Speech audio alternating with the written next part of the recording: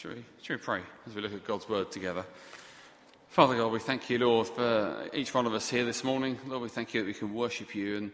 And Lord, we just thank you for the good things that we get to enjoy and take for granted, Lord, in this country, in churches like ours. Father God, may that never be something we do actually take for granted. May we realise that we have freedom, Lord. We have that freedom to be your community, Lord. Freedom to come to you, come together, and to be right with the living God. Father God, may we never take any of the goodness of our God for granted. Bless our children, Lord, our young people as they go upstairs. Lord, we bless those that are looking after them. May they be filled with your Holy Spirit. Lord, may it not just be a glorified creche, which it isn't, Lord, but may they not feel they're being packed off so we can be adults for a few minutes. Lord, may they realise, Lord, that we love them and we value them and we want them to know what we know, and we pray they would do that. And Lord, bless us now as we read your word together, Lord. May we not just get through 25 minutes, but may we listen and really think through what your word's saying to us this morning.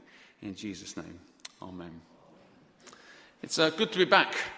I won't ask if it's good to have us back, but feel free to say yes at any point. That's all right, thanks, Pat.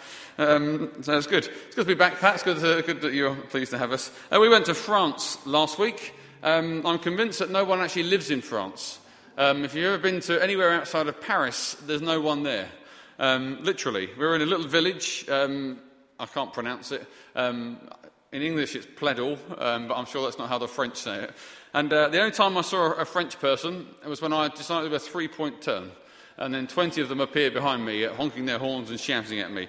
But I became more and more like Del Boy as the 7 days progressed. I found myself on the last day when someone gave me something saying bonjour rather than thank you. Language isn't particularly my strong suit. I got an F in French in secondary school. Anyway. But actually, as hard as French may be to say, English is apparently not a very easy language to learn. If English isn't your first language, apparently there are a whole list of words that make absolutely no sense. Apparently words like choir doesn't actually make any sense. Squirrel is a word that if your English isn't your first language, it doesn't make any sense. Worcestershire is another one. If you're an American, you may pronounce it Worcestershire, which is incorrect, of course. But there are other words that even those of us that have grown up learning English for 37 years may still struggle with. I'm still about, I think, grade D in English, personally, where I am. And I've got a few words. The first word's going to appear on the screen. I wonder if anyone have a go at pronouncing this. This is an English word. If it's your first language, anyone got any ideas? Janice will know it, obviously, but you can go second. Anyone fancy giving that a go? It's easy. No one feeling brave?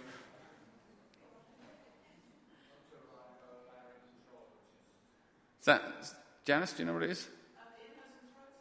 Do you know how to say it, though?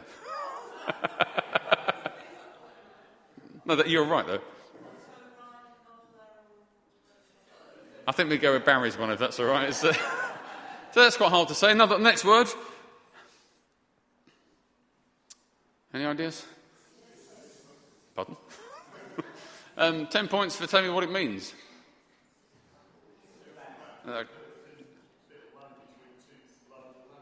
Fantastic, look at that. I had to Google that this morning to work out what it was. And the final one, which is a lot easier, but I bet no one can say this 5 times really quickly. That's very strange. It's like we've always joined some sort of weird cult. Anemone.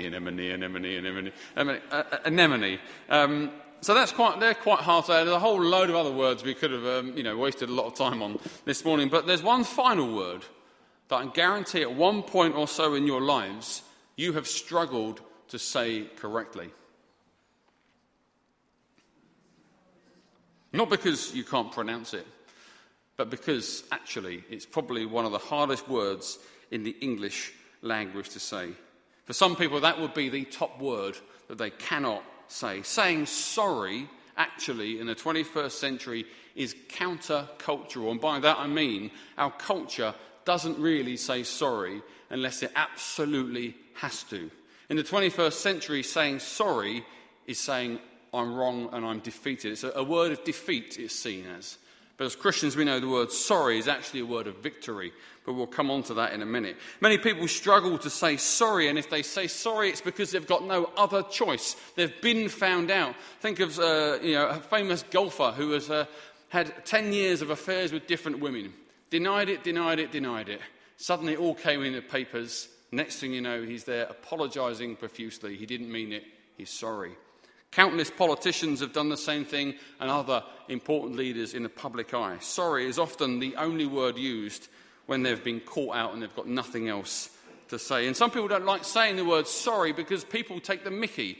If you remember back a few years ago, Nick Clegg, bless him, when the Liberal Democrats joined with the Conservatives and they joined in government, and he made a manifesto pledge that they would vote against topping up tuition fees. And once they went in with the Conservatives, that all went out the window, and he made a very heartfelt apology.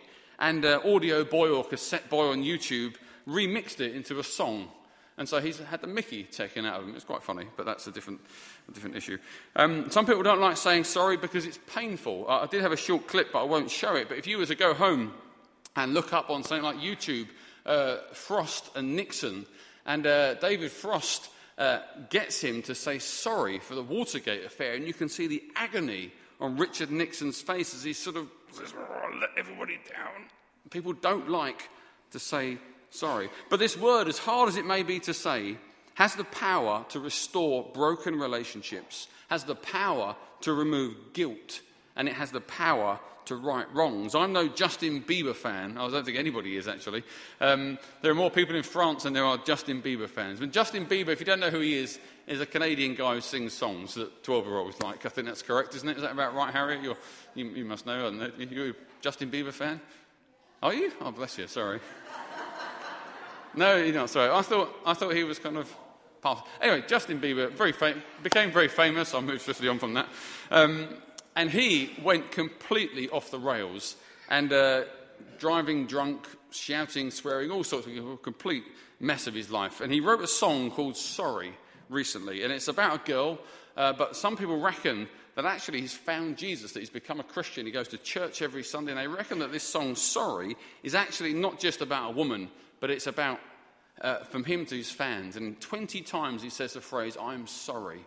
And actually he's a lot more popular now than he was before he wrote songs like that. So we move on. The word sorry is a very powerful word. My mum, when she was, she's still a parent, obviously, I'm still here, but when I was a younger child, not a child, I'm an adult, but when I was younger as a child, my mum made as many mistakes, I'm sure, as I've done with my own two. But my mum taught me one very important lesson as I grew up. One very, very important lesson. Because on the very odd occasion where I pushed her over the edge and she lost her temper, maybe once or twice a decade that happened, or maybe once or twice a week, when I wound her up, and you know what it's like when you're a parent, I'm beginning to forget because my two are getting older. If you've got younger kids, bless you, it is really hard, isn't it? And they drive you up the wall, round the twist and back again, and they don't care when they're doing it. And you lose your temper, and you say things you shouldn't say, and you shout more than you wish you did, and it's really, really hard. And if you feel like that this morning, I want to just encourage you, it does get easier. And there does come a point where you forget that you ever did it, and they forget that you did it, more importantly. But my mum, when I used to wind her up and she would shout at me, and I'd be sent to my bedroom, and I'd be sitting there like that, or in tears, actually. She'd come up to me without fail every single time, and she would knock on my door, and she would say, I'm sorry for the way I shouted at you. And do you know what? Just that little act of my mum made me a different sort of teenager. I can remember at 15 going into her bedroom, laying on her bed when I'd wound her up, and I would say, I'm sorry. And with my own children, I often will say, I'm sorry. Me and Andrea both do this. We will say, we're sorry. We shouldn't have said that. We shouldn't have shouted. We shouldn't have done that. And they then say sorry as well. So sorry is an important thing. And actually the word sorry is right at the heart of the Christian faith. Jesus says in the book of Matthew, chapter 18, verse 21 to 22, it says, Peter came to Jesus and asked, Lord, how many times shall I forgive my brother and sister who sins against me? Up to 7. It's enough, isn't it? Jesus answered, no, not 7 times, but 70 times 7. And in Matthew chapter 5, verse 23 to 24, Jesus again says, therefore, if you're offering your gift at the altar and you remember that your brother or sister has something against you, leave your gift at the altar, go and be reconciled to them, and then come and offer your gift. I wonder this morning, is there anyone that you need to say sorry to? Is there anyone, it might be a family member or a friend or a member in the church, that you have to say, I'm sorry? Jesus says it's so important that even if you come to offer something to God, put it down and make it right. And equally, is there someone that you need to forgive, finally, in this church or in your family or in your past, who has said sorry? They may not even have said sorry, but you need to say, I forgive you. Be brave, be bold, and forgive and ask forgiveness. And repentance, which is a grander word for saying sorry, repentance and forgiveness in saying sorry to God are at the core of the Christian message. Being a Christian isn't simply the act of trusting and believing in Jesus. Being a Christian is the moment when you look at your life and you say, I'm sorry, God, that you weren't in it. And you turn from your sin and you follow Jesus.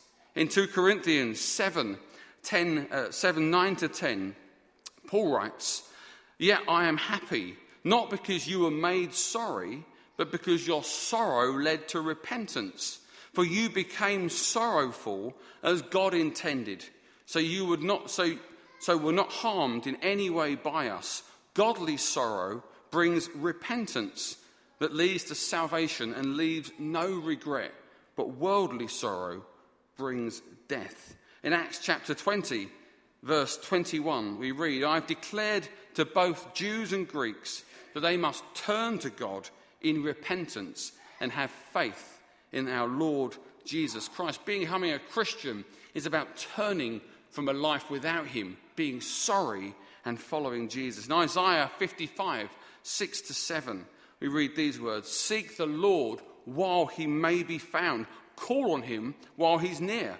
Let the wicked forsake their ways and the unrighteous their thoughts. Let them turn to the Lord, and he will have mercy on them, and to your God, for he will freely pardon. Following Christ isn't simply adding him to the journey that you've already decided you're going to go on. Becoming a Christian is recognizing that a life you led without Christ was sinful because he wasn't king. And so through repentance, you turn 180 degrees. That's what repent means. And you follow his direction. It's not that you take him with you. You go with him. Becoming a Christian is turning 180 degrees from a life where he wasn't king. Here's a quote. Somebody once said this, that repentance is heartfelt sorrow for sin, a renouncing of it, a sincere commitment to forsake it, and walk in obedience to Christ. So let me ask a question this morning. If you are a follower of Jesus Christ, let me ask you this. Is Jesus simply an add-on to your life? Have you added him on much like an extra to your BT package? Are you trying to get him to follow you with the life you've already determined? Or are you recognizing that life is wrong and you want to follow him? Do we recognize the sin in our lives?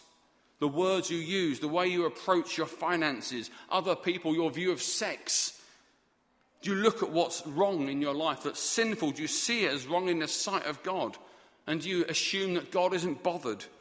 Or do you start and end your day asking for forgiveness for the King of Kings, for the things that are in your life that are wrong? Let me tell you that real growing faith sees the sin in its life and says sorry. Real growing faith recognizes sin in its life and says sorry regularly. Psalm 51, we're going to look at just for a few minutes this morning. Psalm 51 is our passage. If you've got it open, that would be great. It's in the book of Psalms, obviously, which is sort of halfway through the Bible. Psalm 51, I'm not sure if it's going to appear or not. It's a psalm written by King David. David was the great king in the Old Testament. And this great king, David, did a terrible thing at one point in his life. In 2 Samuel chapter 11, we read a really terrible story. This man, David, had become king. Israel was engaged in a few conflicts with its enemies. It was beginning to become a stable empire. And war was raging one day. And we read in 2 Samuel chapter 11 that King David, when he should have been fighting, stayed at home. He stayed at home and he took it easy.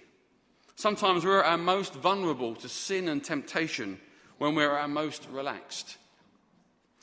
So 2 Samuel chapter 11 tells us the story that as David stayed home while his nation fought for its survival, he goes on to his roof of his palace and he gazes at all the other roofs of the other houses around him and he notices a woman naked washing.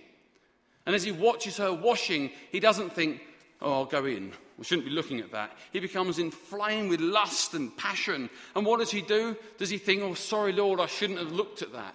He thinks, yeah, I know what I'm going to do. I'm the king. And he summons Bathsheba to his house for sex. There is no other way of putting that. Sin number 1. But of course, if you do that sort of thing, he soon discovers that she's pregnant. She's pregnant, and that's not right either in that scenario. So what does he do? Ask forgiveness? No. He calls her husband, who is fighting the war he should have been fighting, back from the front line, a man named Uriah. And he says to her, go home, have some wine, have dinner. In other words, the subtext is go home and please do the things married couples do because I'm in trouble here. But Uriah is a great man. And he says, no way. My friends are fighting for the country, so I'm not even going to go in my house. I'm going to sleep on the pavement. Because why should I be comfortable when they're fighting? So he sleeps on the pavement, and David thinks, I'm not going to get this covered. I'm going to get found out. So what does he do? He sends him back onto the front line. He says to his commander, where the fighting's at its worst, stick him right at the front. And just when it gets really bad, bring everybody back. It's a bit like that joke. You know that joke when everyone says, you say to all your friends, let's sing a song. And everyone starts the first line, and then you all go quiet, and the one person sings on their own. It's like that, but with tragic circumstances, obviously. But they send him and they pull all the troops back, and poor old Uriah is killed in battle. Sin number 3. David, guilty? Nah. He marries Bathsheba, and they have their child, and he gets on with his life. Sin number 4. But then God, who is bothered, by the way, in all this, is distinctly bothered, sends a man named Nathan, a prophet, who confronts David face to face about his sin. David is broken-hearted. He realizes how wretched he really is. And Psalm 51, which I'll read in a moment, is his poetic response to God and his prayer. Let me read it to you. I'll just read the first few verses. He writes this, have mercy on me, O God, according to your unfailing love, according to your great compassion. Blot out my transgressions, wash away my iniquity, and cleanse me from my sin. For I know my transgressions, and my sin is always before me. Against you, you only, have I sinned and done what is evil in your sight, so that you are proved right when you speak, and justified when you judge. Surely I was sinful at birth, sinful from the time my mother conceived me. Surely you desire truth in the inner parts. You teach me wisdom in the innermost place. Cleanse me with hyssop, and I will be clean. Wash me, and I will be whiter than snow. This is David's heartfelt poem, listing just how sorry he really is. This is his low point, but it's also his salvation, because God does ultimately forgive this terrible man. And so this morning, let me tell you, there is no low point from which God cannot rescue us. There is no prison of guilt which God cannot liberate you from. And there is no shame that God cannot wipe away. His method, however, is forgiveness sought through repentance and faith in Jesus Christ. Genuine repentance before God remains the only real place of liberty for the human soul. There is no other place. True freedom comes from our surrender to God's mercy. So if you haven't done it already, make it a habit in your Christian life to not okay your sin, to not live with it or sweep it under the carpet. Make it your habit to go to God every day and say sorry and let him forgive you. So back to Psalm 51. just a few minutes looking through it. This poem just contains 4 essential elements about what it means to say sorry between us and God. 4 elements of repentance and 4 things that we could probably carry on into our normal lives and relationships with each other. The first is realization. David's repentance started when he realized that he was wrong, when he realized he'd sinned. Verses 3 to 6, he says, I know my transgression. My sin is always before me. Surely I was sinful at birth. He doesn't run away from his mistakes. He doesn't make excuses. He takes it on the chin and he accepts it. He grasps his sin, that it wasn't just against Bathsheba and Uriah, but ultimately against God. And that God has the right to judge him and punish him if necessary. He understands that he's fallen and sinful from birth. And true repentance starts there. True repentance is when we are honest before the King of Kings. And we say, I did it because I wanted to. I did it because I meant it. I did it because I'm bad. Do you know, if you owe someone an apology this morning, nothing robs the healing power of the phrase, I'm sorry, when you follow it up with, however. And then you list 7 reasons why it wasn't really your fault in the first place. I'm sorry that I snapped at you, but you are an annoying person. I am tired. I've had a difficult week. So what? Everybody's had a difficult week. Everybody's tired. Own it and accept it and be honest about it. Don't blame other people. If you owe someone a sorry, please just say, I'm sorry, and stop. Don't tell them it's really secretly them, because they won't accept it. Trust me, it doesn't go down well. Repentance starts when you realize and you accept and you own it.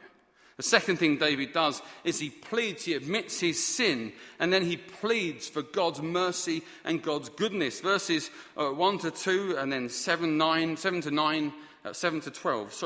I'll read 7 to 12. He says, cleanse me with hyssop and I'll be clean. Wash me and I'll be whiter than snow. Let me hear joy and gladness. Let the bones you've crushed rejoice. Hide your face from my sin and blot out my iniquity. Create in me a pure heart, O God, and renew a steadfast spirit within me. Do not cast me from your presence or take your Holy Spirit from me. Restore to me the joy of your salvation. Grant me a willing spirit to sustain me. He doesn't just go to God and say, I'm rubbish, Lord, I'm awful, I'm a sinner.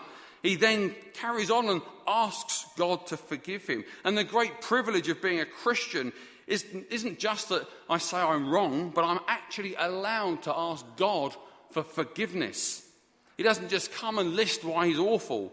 He comes with a purpose to seek the forgiveness of God. And if you've done things wrong this morning, if you've done things you're ashamed of, and you know you're wrong, God doesn't just want you to feel really, really bad about yourself.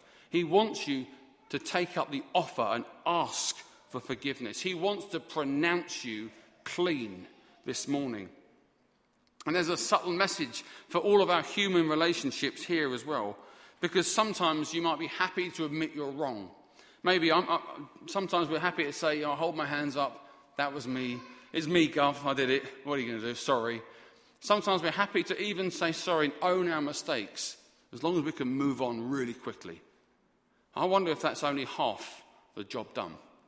I wonder if in our human relationships, we ought to actually add a little question at the end. That rather than say, Barry, I'm really sorry for shouting at you last week, and moving on, that I should follow it up with, I didn't shout at Barry, by the way. I don't think I did anyway. I'm really sorry for shouting at you. Will you forgive me? Because then he's got to say yes. God wants us to ask for forgiveness because he wants to say yes. I reckon that our world is littered with relationships where one half is happily thinking all is well because I've owned up and said sorry, only to realise that the other half of that relationship is secretly thinking you, because they've never actually forgiven. But they're thinking, well, hang on a minute, I said I'm sorry, I owned up, and they're thinking, but you never asked me to forgive you. And I wonder if actually we ought to get into the habit of saying I'm sorry, will you please forgive me? And then they have to then forgive you. And if you ask that question, you have to say yes and mean it, even if it rips your heart out. I wonder how many marriages, even this morning, have one half who says sorry and is quite happily thinking, I'm a good guy, I'm a good woman, I say sorry all the time. But they've never actually asked, will you forgive me? Do you forgive me? And worked it through from there. Number 3, so after realizing and owning his sin and pleading with God's forgiveness, he actually has an expectation that God's going to forgive him. What's really amazing about the language in Psalm 51 is in verses 6 to 8, you've got 2 phrases. He says, cleanse me, wash me, in verses 6 to 8. And those 2 phrases, you would assume are sort of imperatives almost like a command. Get up, sit down, do this, do that. They're written like that in English. Wash me, cleanse me, God. Almost like saying, please, will you? But actually, in the original language of Psalm 51, they're actually written in the imperfect future tense, which of course you all are familiar with. Well, maybe you are. And what that actually should or is saying in their original language isn't cleanse me, wash me, as in, I hope one day you will. What David writes there is you will cleanse me, you will wash me. As he goes to ask God for forgiveness, he doesn't do it thinking maybe God will forgive me. He does it knowing, I know God will forgive me, and I know God is going to wash me, and I know God is going to cleanse me. And the amazing part of saying sorry to God, unlike most human beings who say, I forgive you, but secretly keep a little note for later, don't they? How many times in human relationships do you bring something out from 10 years ago? Stop it. You always do that. Let's drop the phrase always. Or remember that thing you did. No, you shouldn't be remembering it either. God's forgotten about it. Why haven't you? But actually, unlike most human beings who either carry a bit of bitterness or a desire to get some revenge, when we ask God for true forgiveness, we can be confident 100% of the time that he will forgive us and he will clean us and he will cleanse us. Can that be said of you and me when someone says, please forgive me? Can they say, I know you'll forgive me because you're so godly? Or will they be thinking, that's us finished. They're never going to ever let this go. I know people like that. And they never let it go. And you think, come on. It's doing your head in like it's doing their head in. So he realizes his sin. He pleads for God's mercy. He expects God's forgiveness. And number 4, he makes promises to God. The element of repentance where Psalm 51 finishes isn't just with him being forgiven and getting on with his life. He then makes God promises. Verse 13 to 15. He says, then, so once you've washed me and cleansed me and hidden your face from my sin, then I will teach transgressors, your ways, and sinners will turn back to you. Save me from blood guilt, O God, the God who saves me, and my tongue will sing your righteousness. O Lord, open my lips, and my mouth will declare your praise. How amazing is that? Repentance is about more than just wanting God to move. It's about us then turning 180 degrees and determining to live different. And so I want to end by asking just 3 questions. Then we're going to sing a song, and then I want us all to say Psalm 51 together, if that's possible. Hopefully it'll be on the screen. But I'm going to ask you 3 questions. And I'm just going to give you a minute. You can shut your eyes if you prefer sort of personal privacy, but you don't have to. But I'll ask you 3 questions. If you're a Christian this morning, just think for a moment about how you currently live. God is holy, remember. God is perfect in every single way. He says no bad word. He has no wrong thoughts. And he asks us to be perfect like he is perfect, to at least try. Just think for a moment about how you currently live your Christian life. Is it right before that God? Think of your relationships. Think of what you prioritize. Think of the words that come out of your mouth, the deeds that you perform.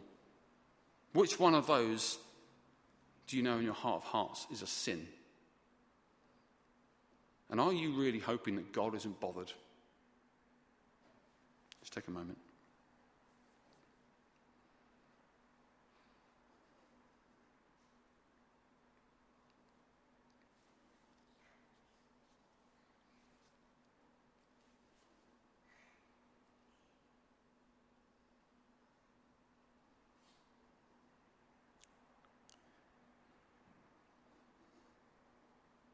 It might be painful to do this, I recognise that.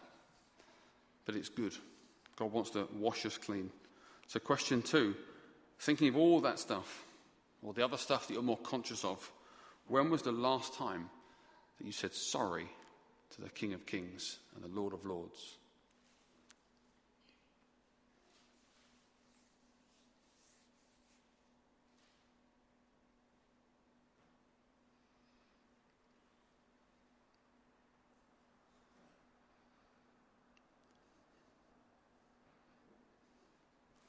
And question number 3, is there anyone in your life, here in this church or somewhere else, that you've wronged and who you've never said sorry to? And you know that relationship has never been the same, but pride gets in the way and all sorts of things, and it's too long, too much water under the bridge. Is there someone here, even this morning, that you have to say sorry to? Or is there someone that's been trying to say sorry to you by the way they act or the words they've said, and you still refuse to forgive them? Maybe in reality they've not done anything wrong, but you've just got annoyed with them.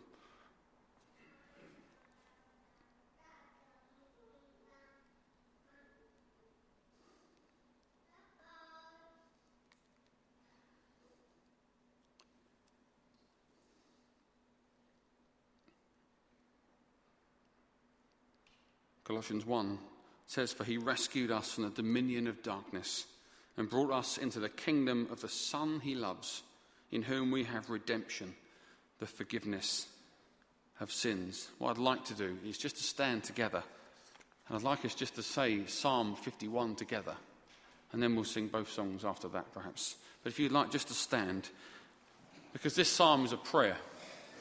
And so that's not King David, but whatever may have gone through your mind or my mind in the last 5-10 minutes or even half an hour, whatever you know that God wants you to deal with, whether it be done to you or done by you, let's make this psalm our prayer. And actually, as you say it, we'll say it nice and slow. Just let God, by his Holy Spirit, work in your heart. Daphne talked about owning the passage and letting it work in you. Well, this is a passage of the living, breathing Word of God. Let it minister to you, and then we'll sing last couple of songs. So we'll say together Psalm 51. "Have mercy on me, O God, according to your unfailing love, according to your great compassion, blot out my transgressions. Wash away all my iniquity and cleanse me from my sin. For I know my transgressions, and my sin is always before me. Against you, you only, have I sinned and done what is evil in your sight, so that you are proved right when you speak and justified when you judge. Surely I was sinful at birth, sinful from the time my mother conceived me. Surely you desire truth in the inner parts. You teach me wisdom in the inmost place. Cleanse me with hyssop, and I will be clean. Wash me, and I will be whiter than snow. Let me hear joy and gladness. Let the bones you have crushed rejoice. Hide your face from my sins and blot out all my iniquity. Create in me a pure heart, O God, and renew a steadfast spirit within me.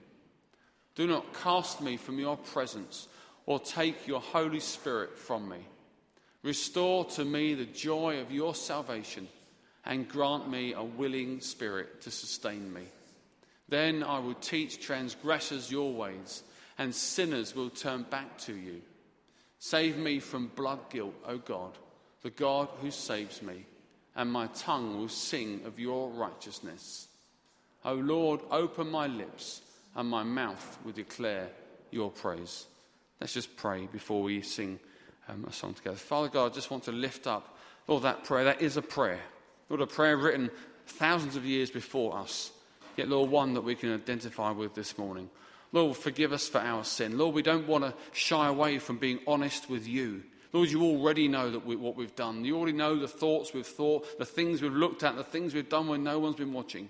You know everything about us. Yet, Lord, we can be confident that you will cleanse us. You will wash us. And we know that, Lord, because Christ has already died, already been risen, already ascended to the right hand of yourself.